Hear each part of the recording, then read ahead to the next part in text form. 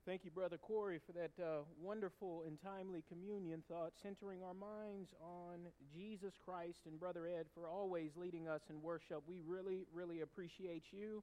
I want to say good morning and welcome to the Mission Viejo Church of Christ. What a great day to be in the house of the Lord, amen. I got thrown on. Chris Ann, how are you? Good to see you. If you're visiting with us for the first time, we want to let you know that you are our honored guest, and that you're always welcome to this church building whenever the doors are open. And I don't know the reason for your visit this morning. Maybe you're just passing through, visiting relatives. Maybe you're on vacation. Whatever the case, we're so thrilled and excited that you're here with us this morning.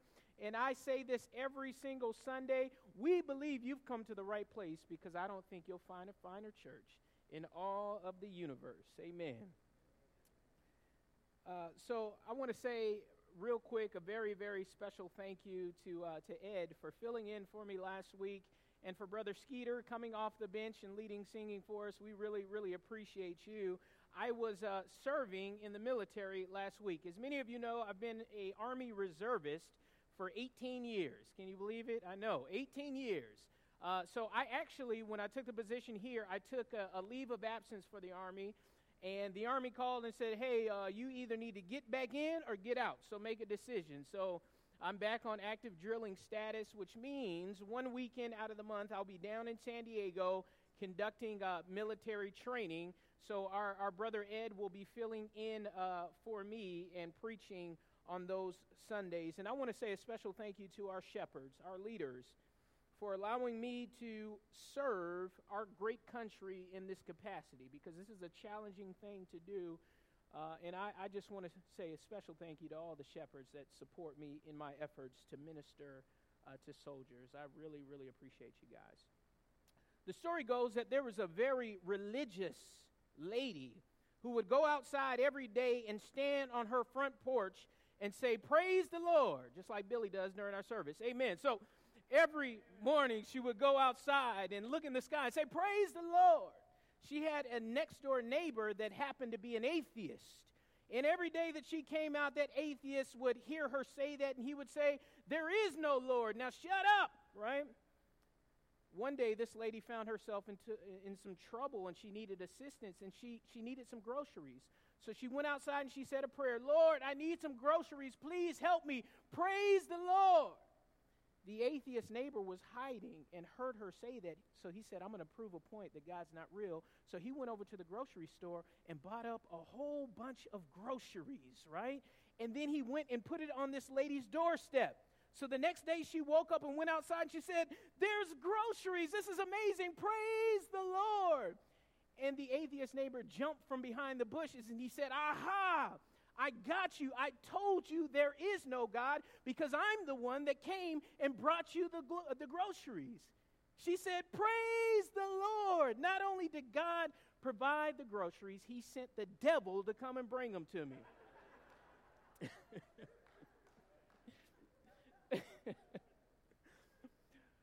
This morning, I want to thanks for the laughs. I appreciate it. This morning, I want to piggyback off of the sermon I preached 2 weeks ago and stick with the theme of summer outreach. If you didn't notice, our shepherds, our ministry leaders, your preacher have been talking about outreach and evangelism for the entire month. Some of you have picked up on that and you're like, "Okay, we've heard it.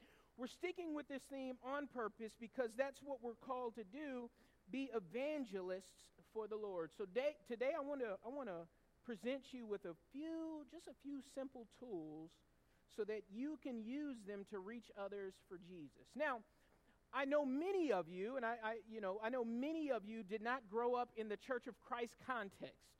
And sometimes as Church of Christ folk, we use language that really doesn't marinate and stick with you, because you kind of just don't get it. We speak Christianese from time to time. I get it. So I spent some time with some dear friends, and they got me thinking that sometimes we have to break down certain languages and words that we use so that they can become clearer. So what I want to do real quick before we even begin, which I did a poor job of last time, is really define what we mean by outreach or evangelism, okay? Evangelism, by definition, is the act of introducing the story of Jesus to non-Christians or non-believers.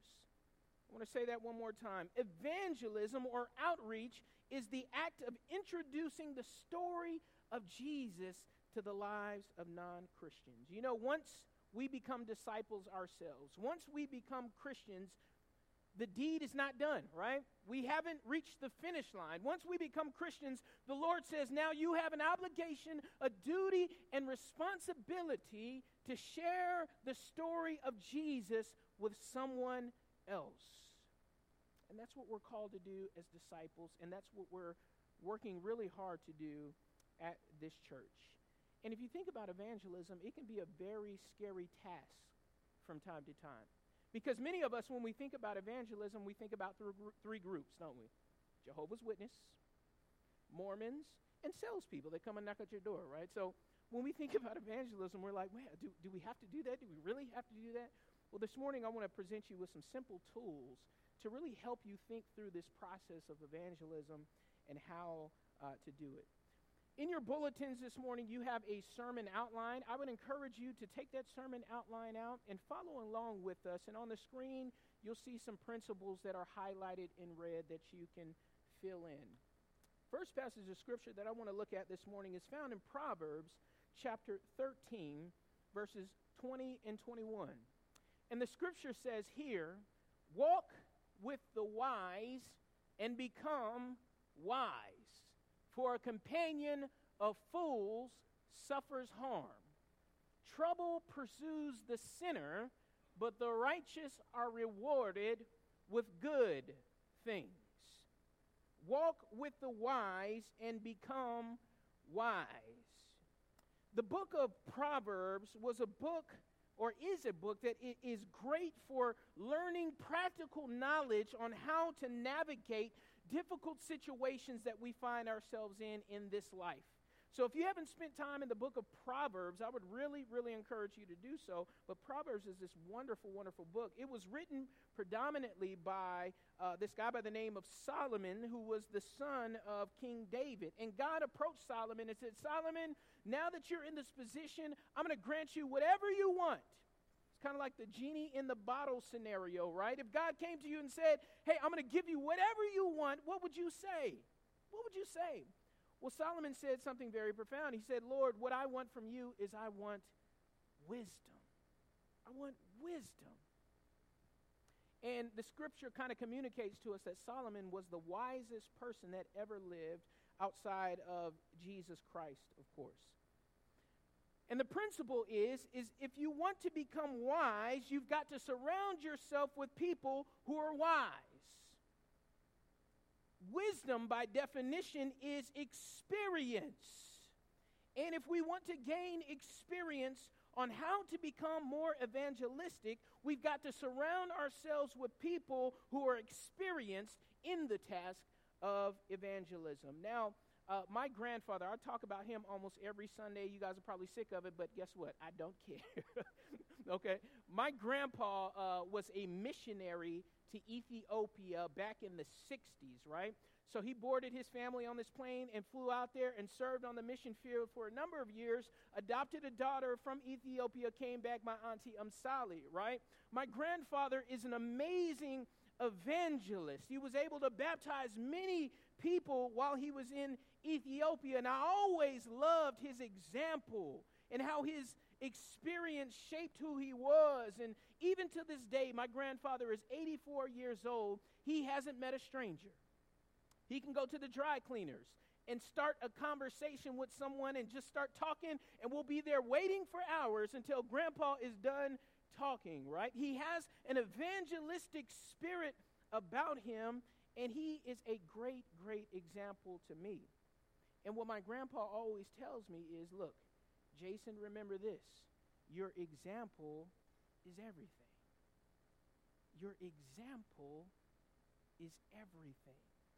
So if we want to learn how to be more evangelistic and be in tune with outreach, we've got to surround ourselves with people that really, really model this principle and this idea. Titus chapter 2, verses 7 and 8 says this. Titus was a Gentile. First of all, let me In everything, set them example by doing what is good.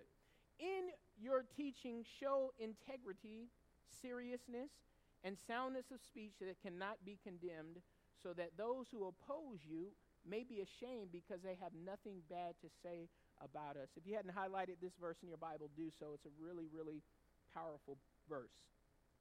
Titus, the recipient of this letter, if you will, was a Gentile convert to Christianity through Paul's teaching.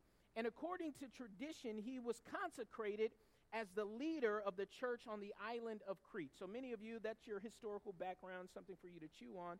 Titus was a Greek, and he studied Greek philosophy and poetry in his early years. He was super, super intelligent, but he received some really powerful and neat evangelistic training under the teachings of Paul. And what he was saying here to Titus was, your example is extremely important. And if you want to be more evangelistic, realize that people are taking note of your example all the time. Our example is all that we have, and when it is tarnished, it becomes really difficult for us to complete our task, okay? Really, really hard. So in thinking about our example, I want to transition now into providing you with some simple tools that we can use to help us in this process of evangelism, okay? So all of these principles are in alignment with this idea of watching our example and watching what we're doing. So I've got 4 points for our learning that will hopefully bless your life and encourage you. The 4 points are these: use kind and encouraging language, right? If you want to be evangelistic, the thing that you must realize is you have to watch what comes out of your mouth. And like my mama said, if you can't say nothing nice, don't say nothing at all. Amen. We have to watch what we say, and there's something about kind and encouraging words that can change a person's life without you even realizing it. Proverbs chapter 16 and verse number 24 says this: pleasant words are a honeycomb, sweet to the soul and healing to the bones. Don't you love when you're having a bad day and a friend comes up to you and just says the right words? You're special. You're important. You're a good person. I love what you're doing. Keep up the good work. There's something about it that reaches into the innermost parts of your soul and your being, and it makes you feel blessed and encouraged. And if we're trying to introduce people to the story of Jesus, it starts with kind words in our conversation. And the best way to start a kind conversation is through just using kind and encouraging words. Many of you, if you've been around on Wednesday night, I have a pair of shoes, right? If you hadn't seen me wear the shoes, maybe if you heard it, I have a pair of shoes that are bright orange. I mean, they're like highlighter color. And I wear them on purpose, and I call them my evangelistic shoes, right? Because every time I wear those shoes, somebody comes up to me and goes, wow, those sure are bright shoes, right? Do they make you jump higher? I say, yeah, they do. Higher to the Lord, right? And then they kind of laugh. And then we begin a conversation, and I say, how's your day going? How's your day? Well, I appreciate your compliment about my shoes. Those are wonderful, right? And then they ask me, what do? I say, I'm a preacher. You should come to church, right? Kind and encouraging words is what people want to hear. But sometimes we can be so sour and so bitter and so angry and so upset that we forget that kind and encouraging words are what touches people's hearts. And I know for a fact that as I look at our congregation this morning, we have very kind and encouraging people here. That is a simple tool of evangelism. Keep that with you when you encounter people. Use kind and encouraging words. Number 2, become a worker of good deeds if you want to be evangelistic. Become a worker of good deeds. Matthew chapter 5 and verse number 16. You guys know the text. You know that. You heard it in Bible class. If you didn't, it goes like this. In the same way, let your light shine before others, that they may see your good what? Deeds, and glorify your Father in heaven. In order to introduce others to the story of Jesus, we've got to be a doer of the word. And what I do know from preaching over the past kind of 10 to 12 years, people would rather see a sermon any day than to hear one, right? How do I know? Because people fall asleep. Some of y'all fall asleep now. But people would rather see a sermon any day than to hear a sermon. But you know what I know about good deeds? our society has become so cynical that people are skeptical when it comes to good deeds. You notice that? Our society is so cynical. The other day, I was at Walmart, and there was this senior lady who had her shopping cart, and she was loading stuff in. She went to the checkout line, bought all her stuff, and she was leaving the store but left a bag. You know, y'all do that from time to time, too. Left a bag. So I saw the clerk take the bag and sprint out after that lady. I said, man, that is really nice for him to do that. He didn't wait for her to come back. He went outside, and I was being nosy, so I kind of went out there and watched the interaction, right, the exchange. And he said, ma'am, and the lady was walking with her. He said, ma'am, and she turned around and said, what do you want, right? And he said, you forgot your bag. And she said, oh, I'm sorry. And they took the bag and got in the car, right? We're so cynical now that when it comes to people trying to do good for us, we wonder what they want. Why are you bothering me, right? What do you want? But I would encourage you to always keep that with you. Do a good deed. And it changes people's hearts. It changes people's attitudes. And we've got to be good deed workers. So you've got to do a good deed a day if you haven't been doing it already. That's your prescription. One good deed a day will keep the devil away. Amen. Remember that. A good deed a day keeps the devil away. So if you find yourself in opportunities and situations to do a good deed, do it. Open that door, right, for that person that walks in and doesn't say anything, right? Don't roll your eyes. Just open it up and let him in, right? Let that person cut you in line. You've been watching them trying to get ahead. Just go ahead and let them go, right? Do a good deed. Cut your neighbor's grass, because all of us only have grass yards this big. It doesn't take too long, right? Do a good deed a day, and it'll keep the devil away. Write that down if you haven't already, right? Good deed a day will keep the devil away. There you go. That's right. We've got to be mindful of that. Live a life of purity. Now, this is a really, really important one. Live a life of purity. And we all know this. As Christians, we're called to live lives of purity. Live in holiness, right? In righteousness. James chapter 1 and verse number 27 says this, pure and undefiled religion in the sight of our God and Father is this, to visit orphans and widows in their distress and to keep oneself unstained by the world. There is a deep-rooted connection between purity and evangelism.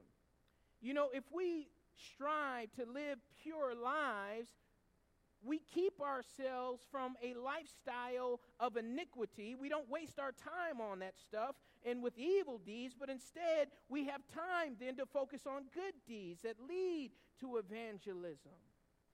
So we've got to make sure that our lives match our message. And this world is really hard because Satan is so active. He throws stuff at us all the time that he wants to destroy our faith. But I love what Corey said this morning, didn't you? Looking at that scripture. If the Spirit of God is living in you, he can help you through any and every situation and circumstance. So we live lives of purity, and that frees us up to do good deeds and good works and to bless and encourage others, which really leads to evangelism. And here's one that I really, really want you to focus on and pay attention to. If we want to be evangelistic and be people of outreach, we have to show hospitality to strangers. Ugh. Right? Strangers? People that I don't know? Well, yeah, to strangers. People that you don't know, right? What does the scripture say in Hebrews chapter 13 and verse number 2? Don't forget to show hospitality to strangers. Why?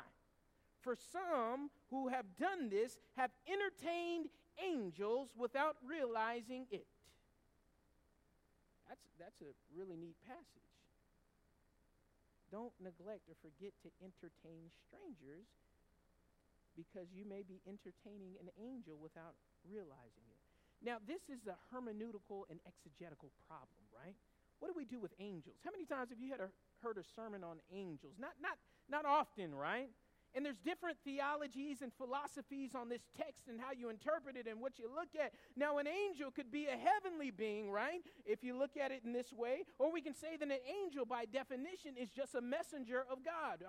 However you choose to interpret this text. but I think it's powerful nonetheless.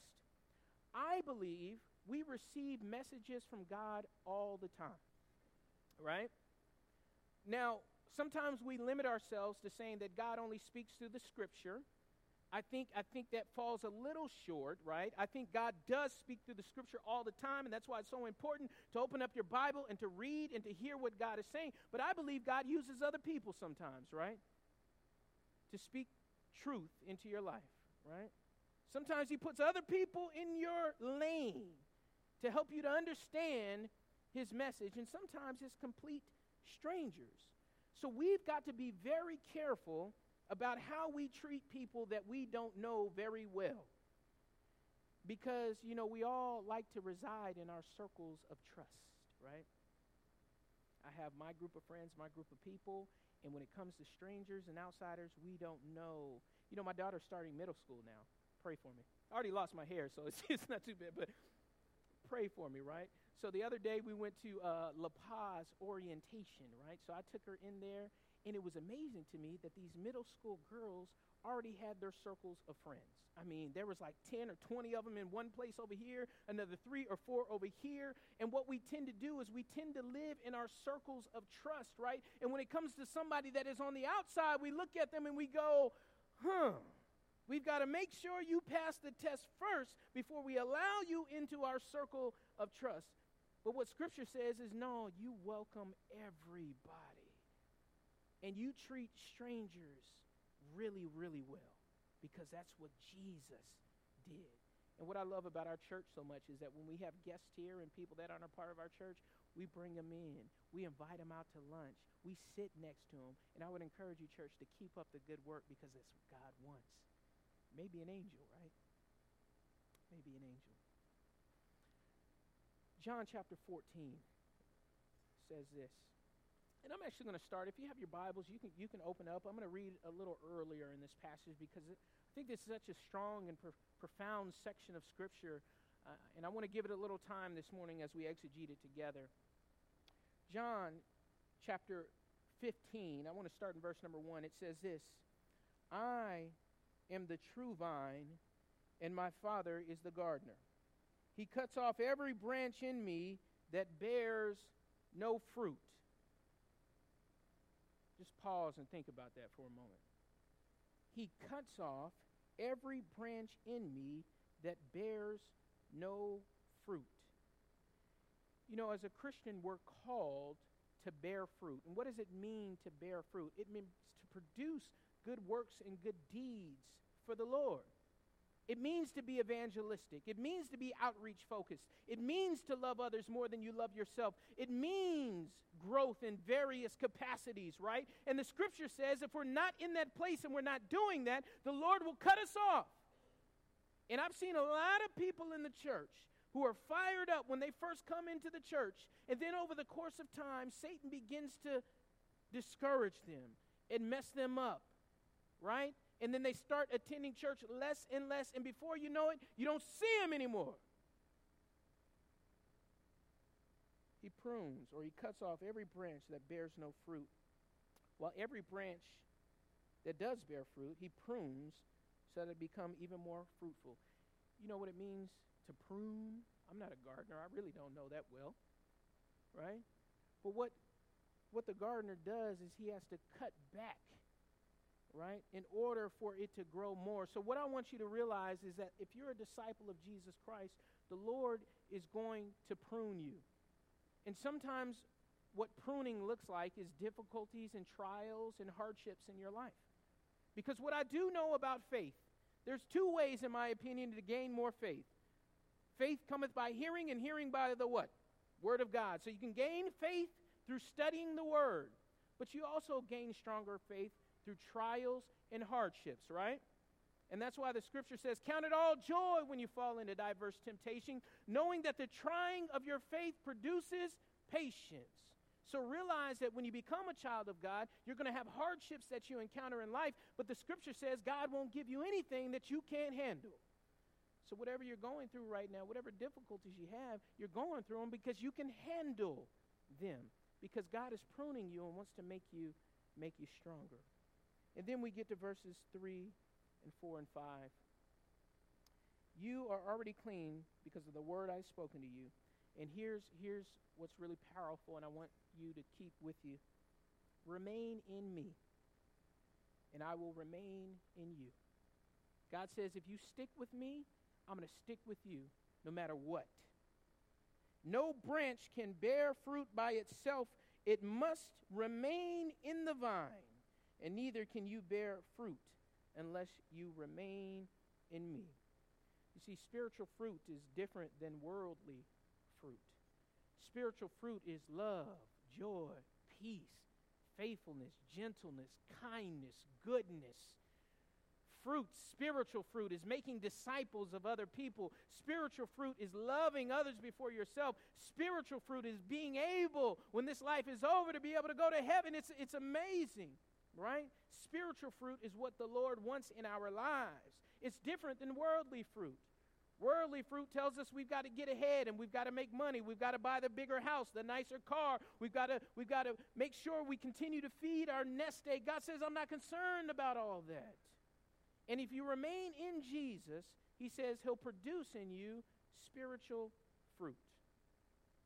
And you'll have a joy and a peace about you that passes all understanding, right? It's a powerful, powerful thing. We've got to stay connected to the vine. And if we do that, that helps us in the process of sharing the message of Jesus with other people, right? So it doesn't take a huge door-knocking campaign or cold calling. Live in this way, and you will produce fruit for the Lord. So practically, I want to leave you with a couple of practical examples, as I always do as we close. The closing verse that I want to use this morning is found in Hebrews chapter 6, verses 11 and 12. Hebrews chapter 6, verses 11 and 12. It says this: we want each of you to show this same diligence to the very end, so that what you hope for may be fully realized. We do not want you to become lazy, but to imitate those who through faith and patience inherit what has been promised. So really the thought is, church, we have to remain diligent and hardworking when it comes to this idea of outreach, summer outreach and evangelism. We have to stay on it. We have to stay with our workout regimen, amen. Because as soon as you take that one day off, that one day turns to 2 days, 3 days, and 4 days, and then you look in the mirror and you gain 15 pounds, right? And you go, what's going on? We have to stay diligent and consistent when it comes to outreach and evangelism. So how do we do that this morning? Well, I want to leave you with a couple of practical things that I think that you can do to make sure that you're remaining diligent and you're not becoming lazy in this. The first thing is this: if you haven't already, listen to this, if you haven't already, I want you to adopt a neighbor. Adopt a neighbor. Now, that doesn't mean go over to their door and knock on the door and say, hey, I'm adopting you today. That's not what I mean, right? But look around your neighborhood. Look down your street. Chances are there is a neighbor that could use a little assistance from time to time, right? I have a neighbor directly across the street from me. I don't know why he does this, but he cuts his grass with scissors. I don't know, right? I don't know. I'll see him out there. He'll bend down and have scissors cutting his grass. And this guy is in his late 80s, right? I'm officially adopting him, right? And I'm going to take a weed whacker over there or a lawnmower, right? And I think that will start some conversation. Adopt a neighbor in your community. You don't have to tell him anything, but just keep it in your mind. Hey, I'm going to do my part to go reach out and check up on this person to see how they're doing. I'm going to go out of my way, right? If you haven't already. Adopt a neighbor and see what that does. And then you can invite them to church, right? You've been hearing a lot about this, and I want to leave you with this. This is number 2, and this is so, so important. Ed touched on it this morning in Bible class. September the 11th, next month, we're having a Back to Church Sunday. We want you, with all our hearts, start praying about it now, to invite just one person. Just one person. What we want to do is we want to pack this auditorium so that people can engage and have an encounter with the presence of God in this place. So I want you to do that. Really consider that. Really think about that. I think in a couple of weeks, Alicia, we got some handouts that we're going to put in the bulletin. You can hand that to a friend or a family member or even somebody in passing and just invite them to church. I think you'll bless them tremendously. And then lastly, point number 3, I want to leave you with this text. Scripture says, we do not want you to become lazy. By a show of hands. No, I'm just joking. Right? How many lazy people do we have in the house this morning? Don't raise your hand, all right? You see, I can write a PhD in procrastination. I mean, I'm the king of procrastination. Now, I'll get the job done, right? But it will be at the last moment. But it'll get done. Amen? Done. Sometimes we fall into this place and position of laziness when it comes to our spirituality and our walk with the Lord. We become lazy just over the course of time. And how does laziness happen? Have you ever thought about that? Why do we become lazy? You know, lazy a lot of time in Scripture is equal to fear. Did you know that? Fear and laziness go hand in hand a lot of times as you look in Scripture. How do I know? Well, I know from Proverbs chapter 26 and verse number 13, which says, the sluggard says, there is a lion in the road, a lion in the open square.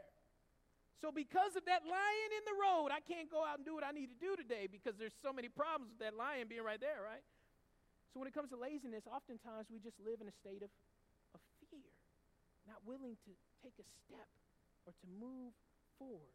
There is a lion in the road. Here's what I want you to remember this week. I want you to say this when you get in troubling and difficult times or times where you really just kind of don't want to move forward. I want you to say this to yourself. I am the lion. I want you to say that. Will you say that this week? When something comes your way and you're fearful about it or you're worried or it's difficult, just say, I am the lion.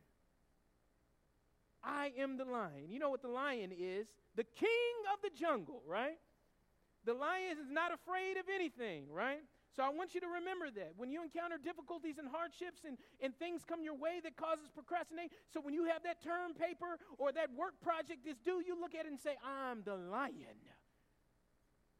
And I can handle this, right?